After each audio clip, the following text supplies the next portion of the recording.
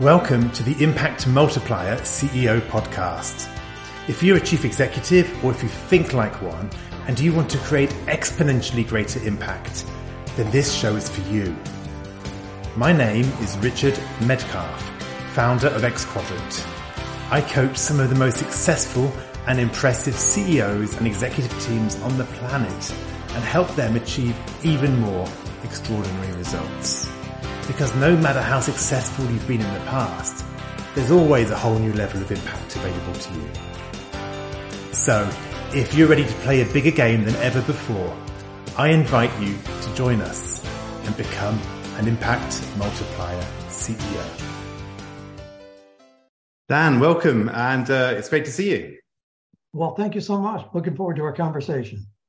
So, Dan, it's a real pleasure to have you on the show. I've followed you for many years. I know you've got a great story. You've built businesses, you've lost businesses, you've created one of the world's top podcasts, you're a New York Times best-selling author. But more than all that, I love your heart, which is, I think, around getting people in touch with their purpose. And I think that's what your business 48 Days is all about, if I understand it correctly, from what I've seen of it at least. So I know there's many things in that. So why don't we just stop and say, let's start with your purpose. What are you all about in life and what's the business that you've built? Well, thank you for the introduction. And you really did go right to the heart of what matters to me. So I love the opportunity to build a business, to increase impact and influence.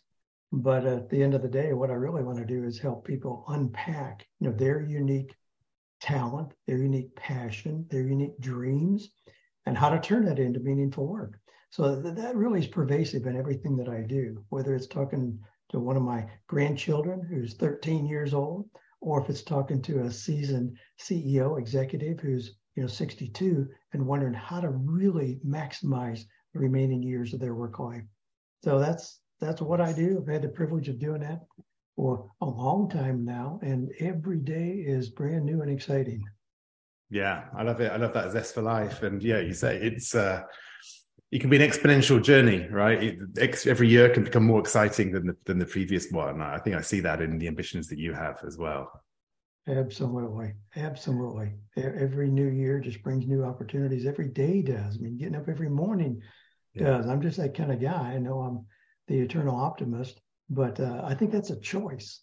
And I just like that view of the world. Is it overly optimistic? I mean, there's a new book out called Toxic Positivity, and some people question whether it's unrealistic not to just spend a lot of time in sorrow and grief. But for me, I'm always looking for, the rose on the other side of what's happening. Yeah, absolutely. So what I want to know, Dan, with that is, where did that sense of that mission come from?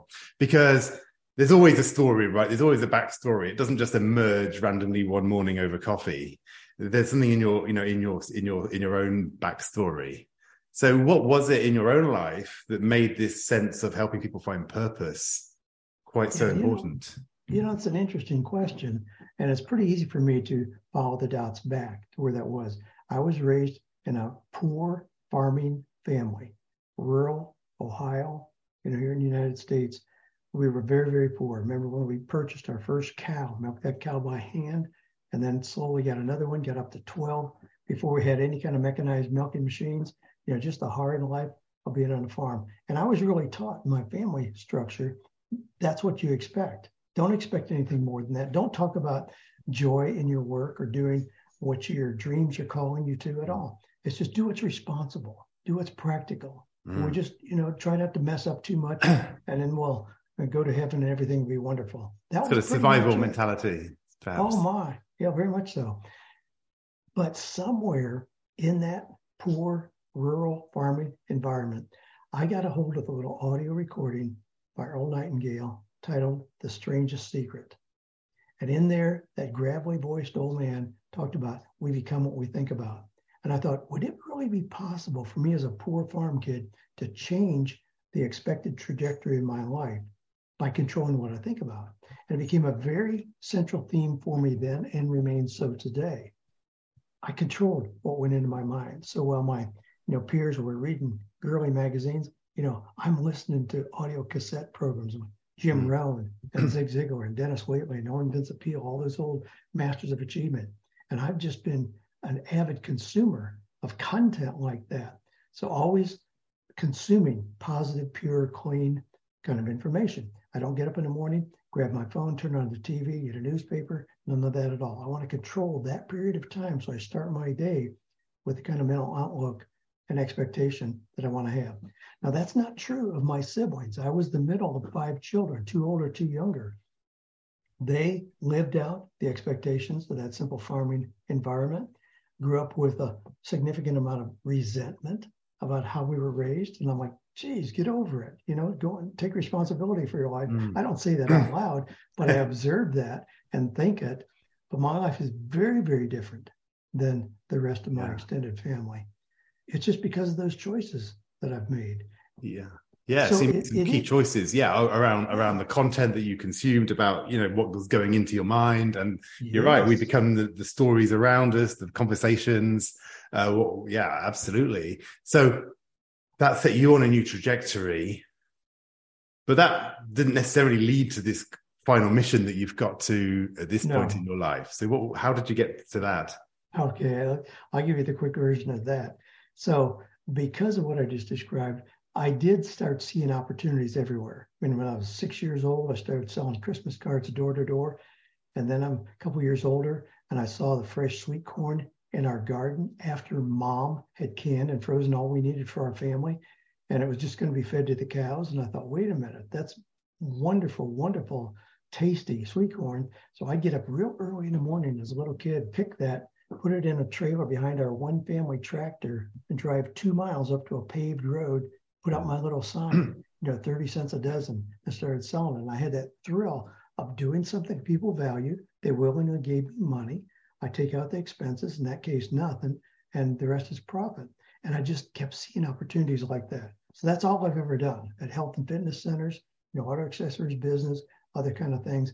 And it was in my mid 40s when, being an entrepreneur, being a sales guy like that, in my mid 40s, the church that we were going to in Nashville, Tennessee, a large church, asked if I would teach a Sunday school class on career life transitions, these inevitable changes that people go through.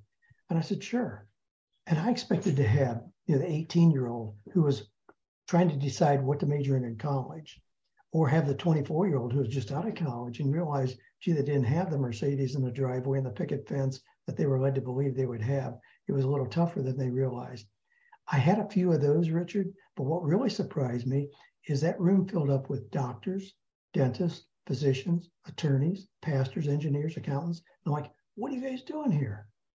And what they said is, everybody sees me as doing okay. And by all external criteria, I am. But I don't think this is it. A lot of those people who were, CEOs or executives were there because of family expectations. They were fulfilling generational expectations. And I said, you know what? I'm living somebody else's dream, not my own. So it's that process of creating a more authentic alignment. And often it comes when somebody's 45, 50 years old, a more authentic alignment with what that person is doing. That's the sweet spot that I moved into in my mid 40s. And of course, now years later, that's still what I do. That's what excites me. That's what gets me up in the morning. It's so rewarding to work with people. And it's not just that everybody has to change. That's not true at all. But it's to recognize the spectrum of opportunities out there so you can really consciously choose, this is what I want my life to look like.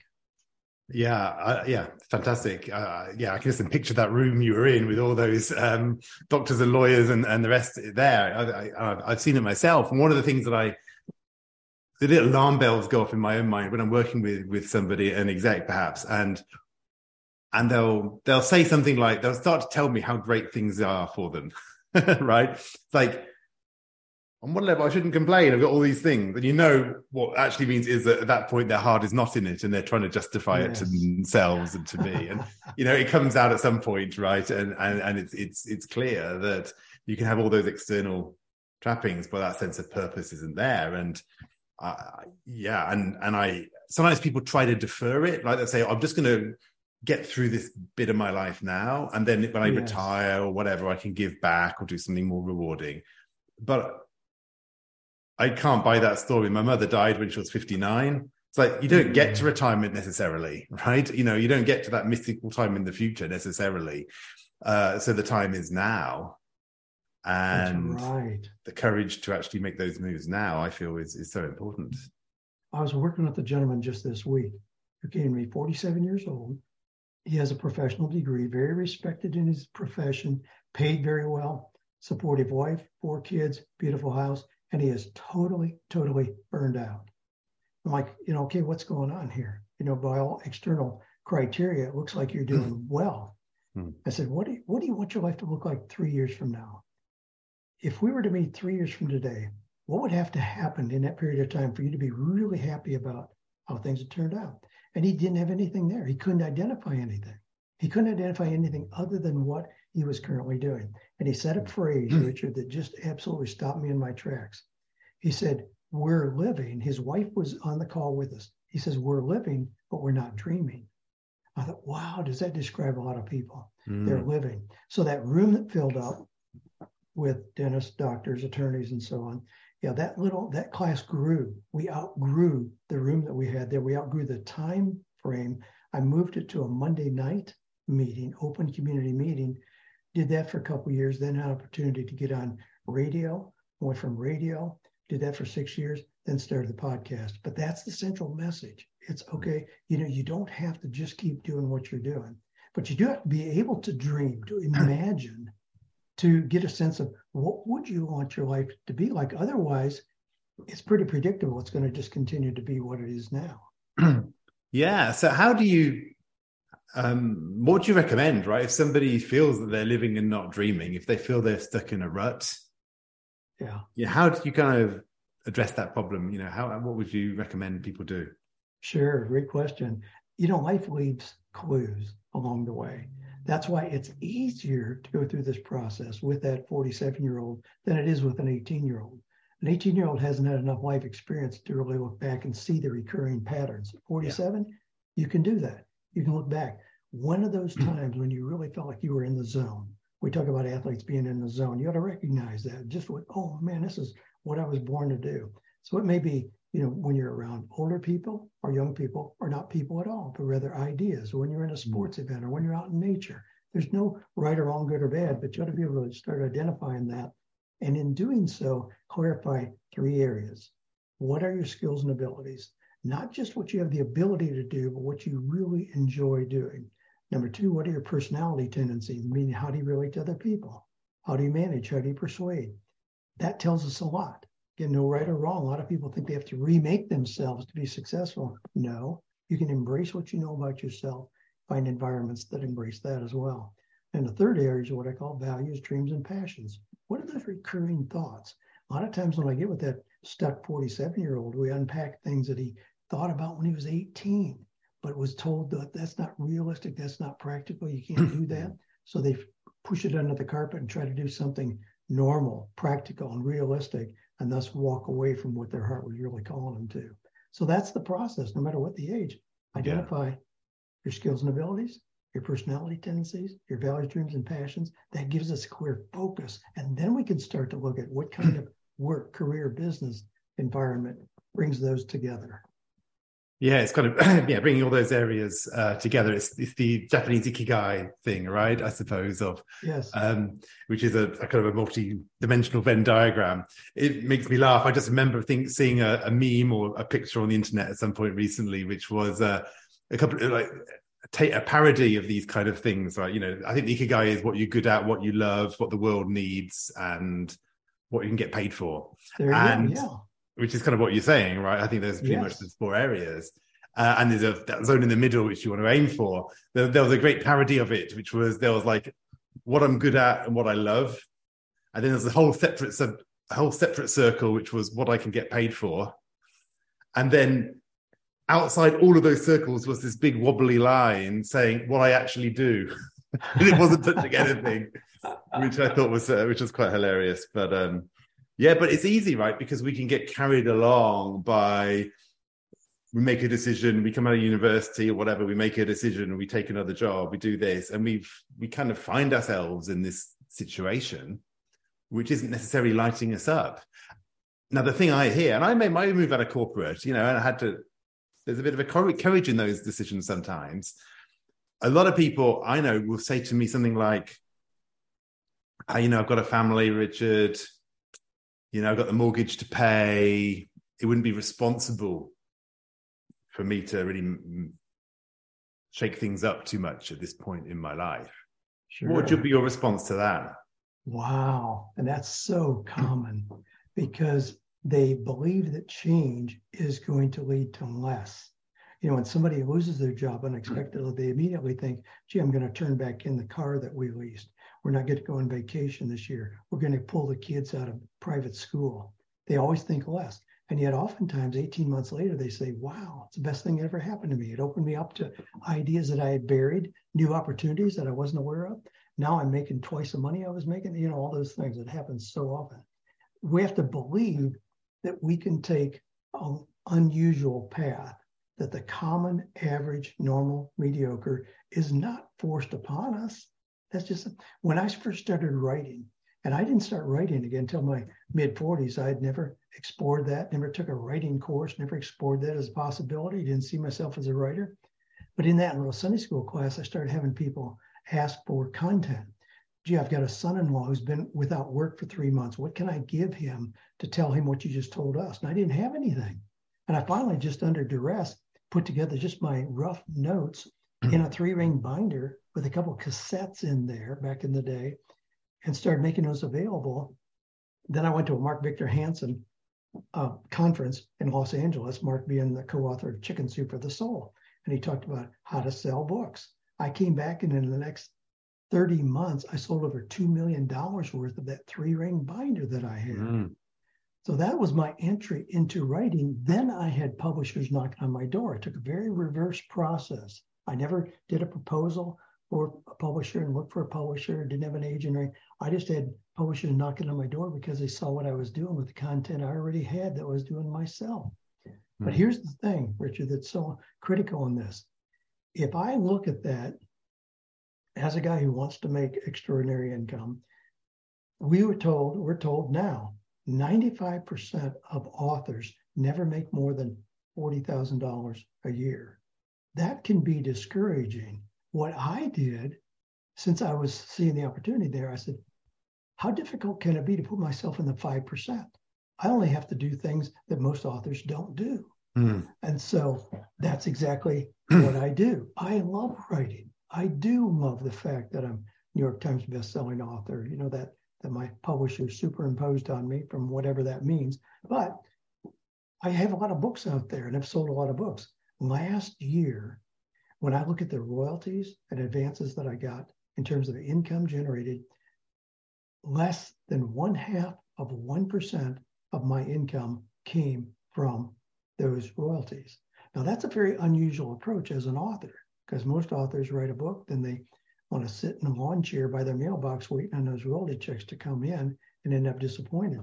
So no matter what it is, if it's being a doctor or an attorney or an engineer or whatever, we can take a very unusual approach to really maximize what you want to accomplish in your life. Hi, this is Richard. I hope you're enjoying this conversation. This is just a quick interlude to tell you about my book, Making Time for Strategy, which is being released in January 2023. It deals with perhaps the number one challenge I've come across in my coaching work with top executives: how to get out of the weeds of operations and make time for the high impact strategic work that will lead to breakthrough results. If you're serious about multiplying your impact, you do need to elevate your use of time. So I highly recommend that you head over to makingtimeforstrategy.com, where you can find out more about the book and download some free chapters. Now, back to the conversation. I love it. The way I describe that, I describe it as strategic naivety. But what I mean is the averages don't apply to me is kind of how I assume, because I'm only one person. That's so right. I don't change any of the averages. I can do whatever, and it's not going to change the overall average. So I like to say that to people if they want to get a new job. They're like, hey, it's a difficult market. I said, you need 0.00001% of the job market or something. That's It's right. like nothing. It's just insignificant. So it could be the worst economy, the best economy. You just need such a tiny sliver. It doesn't make any difference. It's the same thing, right? Like, as an author, how much money might I make? Well, a lot of people make this, but you could make 10 times more, 100 times more, right? Because the laws don't have to apply to you. I think that's a helpful way of living life. I'm primarily known as an author, and I love that. I love the whole sense of being an author. I love books, the feel of them, everything about them. But again, that's not where I make my money. Yeah. It's not in the way that most authors do. It's by giving people other ways to experience the message that is in my books. So that being online communities, in personal coaching, in groups, in masterminds, in investment clubs together. It's those kind of things that embrace the principles of my book, but the book itself generates very little income. My projections in my income, when I look at it manually looking forward, my projections for book royalties is always zero because I have no control over it. It is what it is. I mean, I got a royalty check today that was unexpected from one of my books. Well, that's nice, but it certainly is not something that I count on or plan on or predict or depend on. Yeah. No, I'm doing other things, but again, sharing the messages that I have the privilege of putting in books, but sharing the messages in ways that allow people to engage at higher levels. So I have a question for you, as you're obviously this thought leader, author, and you have all the things we've been talking about. But as you mentioned, you're also a born entrepreneur, from age 6, selling your sweet corn, right? So, yes. You've been very successful in, best-selling author. Your podcast is one of the top rated. You've been a pioneer in many of the online business areas over the years. So I'm wondering, what is your perspective? Like, how did you do that, I guess, is the question. So timing might be an issue, because I think you from my sense is that you were often quite early on some of those trends, possibly with podcasts and things. You were probably one of the first. So was that the reason, or would you look back and say, this was the thing that I do that most people don't do, that has led to me being able to really multiply, my impact across all these business areas? Yeah, there are a couple. Well, there's multiple reasons, and I have to kind of stop and look introspectively to try to identify what those were. One is, well, this is going to sound counterintuitive. One is consistency, and another is the ability to walk away from something. So it sounds like those don't go together. I started doing my podcast after 6 years on the radio on a 100,000 watt station, then started doing the podcast in December of 2006. So we're well past that. I've never missed a week. I've never done a replay. There's few things that build trust like consistency. So there is that. However, along the way, there have been applications of my message that we've left behind. Part of my goal setting every year, I want to have my goal set by November 14th. I'm very strategic about that, to identify what do I want the next year to look like in 7 different areas of my life. November 14th just happens to be 48 days before the new year starts. So staying true to my brand, I like that. Then in the holidays, it's amazing how much progress is made, because once you have clarity on what it is you want as your target, the doors just seem to start opening magically. But as part of that process, each year I identify what is the 15% that I've been doing this year that I'm going to discontinue. Now, I'm really, really radical about that, and oftentimes stop things that have been very successful in terms of how other people see them. But that's the only thing that allows me, instead of just growing, like, you put in your garage more and more stuff, it just loads up in there. I want to stay clean, purely entrepreneurial, lean machine moving forward. And so the only way I have room for new ideas is to eliminate something. Yeah. So I do that. I eliminate something. So let me ask you, Dan, let me push you on that one. So what was the most challenging or the hardest 15% you ever had to let go of that actually turned out to be a great decision once you'd done it? I'm sure there were some things that you said, I got to do it, but emotionally, I'm not sure I want to. But it turned out to be great. Yeah, I can tell you lots of them, but I can tell you the one that comes to mind immediately when you frame it in that way, the one that was most painful.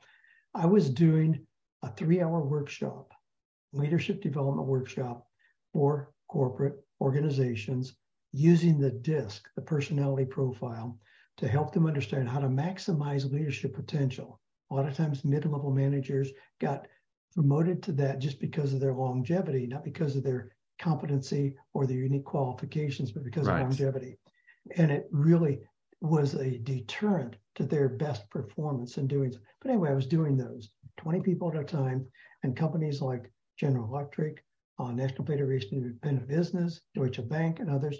And I would do one session in the morning, 20 people, one in the afternoon, and be there for lunch. And companies were paying me $8,000 a day. And this was years ago.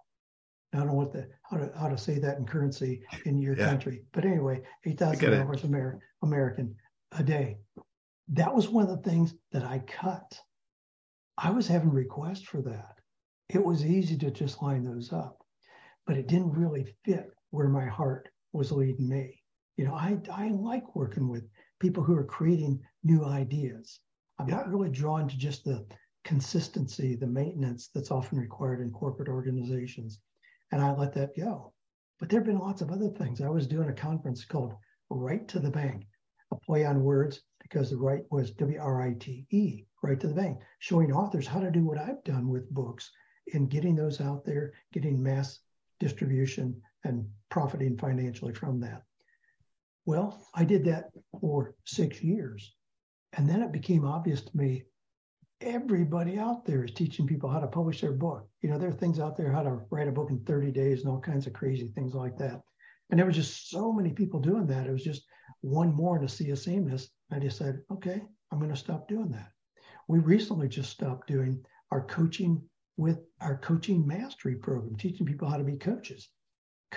We started training coaches years ago when the term coach was not really well known outside of a sports context. Yeah. We started training coaches. That idea has maybe hundreds of thousands of dollars training coaches. Now everybody's a coach. Everybody's a coach. It's so easy. There seems to be no obstacle to calling yourself that. And it's just kind of lost its unique appeal. We stopped that program. We transitioned that into what we call Eagles Elite, where I use the same content almost 90%. But now it's not just for coaches, but it's for anybody who's building a business. We're getting a lot of traction with that. So I keep looking for, okay, what's the next iteration? What's the next wave that's coming? So I'm willing to walk away from things, again, cutting 15% of what I'm doing annually. So I leave room for something new. But those two things, which seem counterintuitive, again, stopping things, but staying consistent on the ones that really matter, have worked extremely well for me. Yeah, that's fantastic insights, and it's a timely word, right? It's as we're recording this, it's just coming up to the new year, and you're speaking to me as well. I'm in that process as well, and I know I can generate more ideas than I ever have the time to do, right? Mm-hmm. And even as I build up my team, it's still hard choices, and that via negativa, as I think it's called, that progress by elimination is very counterintuitive. It's quite hard for people. It's you can't have spring right without winter, or without fall and autumn and winter, and that process of pruning back. And yet, that's right. If you go into most businesses and say, "Hey guys, let's have a time of pruning," I was like, "That's not fun. Let's have a time of growth. That sounds exciting." But in nature, you need both. That's right. And if we look at government organizations as a bad example, they just keep adding things in. Once something is started, it's almost impossible to remove it. So they just keep adding, and it's bigger and bigger and bigger. That's not a healthy sign. I mean, good organizations know when to prune, when to cut things, when to stop doing things they were doing last year, so they can keep being excellent at what it is they do uniquely. Yeah, absolutely.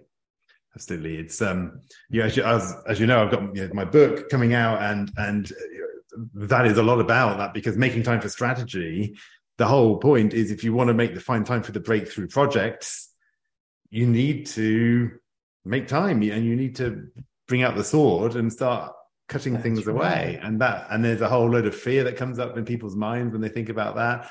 There's the leadership skills necessary. You need to influence people. There's all these things that need to happen, but it is the way of growth. It is the way of progress. Yeah, fantastic. So, so what's going on for you, Dan? So, you've been at this for, I don't know what it is, 20 plus years, right? Also in this current incarnation. Some people might say, why do you keep doing this stuff? You could retire. You've got enough resources, money, whatever at this point. You don't need to do this. You could just enjoy all your grandchildren and everything. What keeps you going? What gets you out of bed in the morning? It's doing exactly what we're talking about here. This is exciting to me. Working with a new person who feels stuck, and then they see the light. They see the possibilities. That is incredibly thrilling. That's a whole lot more thrilling to me, Richard, than chasing a little white ball around a course, which a lot of guys my age are doing. Retirement by definition implies I'm going to stop what I'm doing now so I can really just enjoy life and do what I want to do. Well, what a novel idea. What if you figure that out in your work? Yeah. This is what I want to do. This is the thing I enjoy most. Retirement loses its appeal. So I have that question come up often. How long are you going to continue doing what you're doing? And it's funny.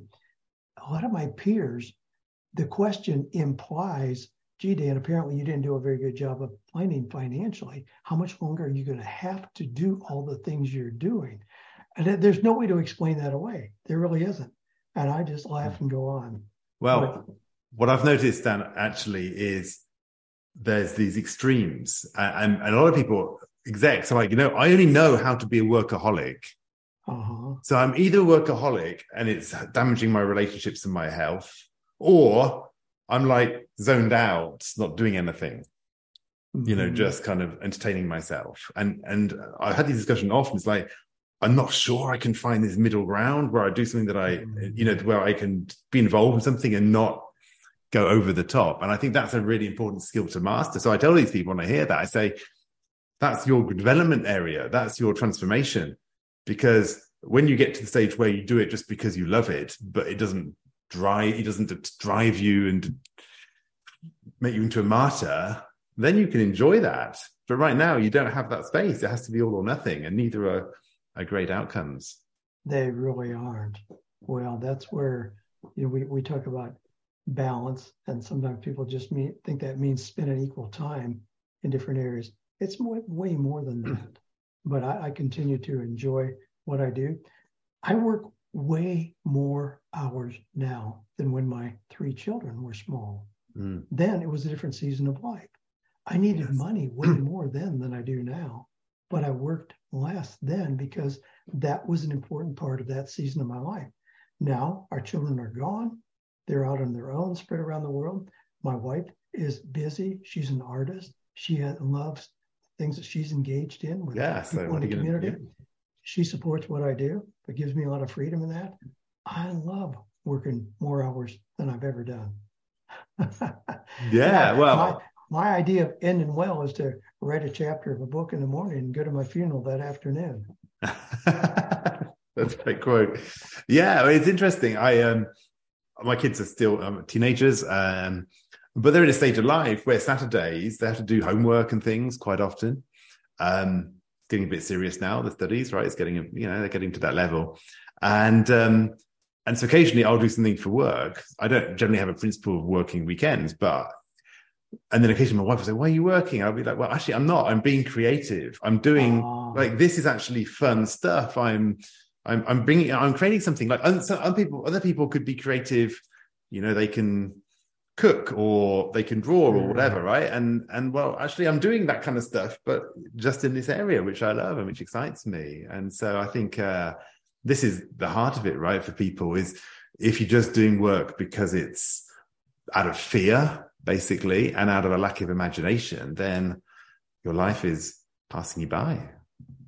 there's nothing that has opened new doors of opportunity for me like books have. Books have been my window into a bigger world when I was a little farm kid and continue to be so today.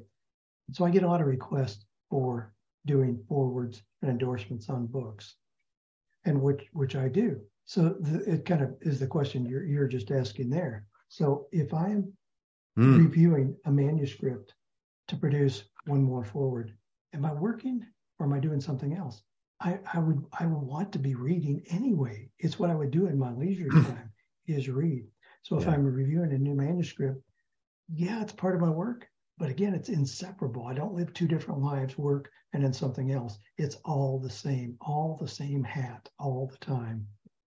Yeah, fantastic. Well, Dan, this has been such a great conversation. So much wisdom and heart in what you have to say. So just thank you for sharing that. If people want to kind of get in touch with you, find out about what you're up to, how do they best do that?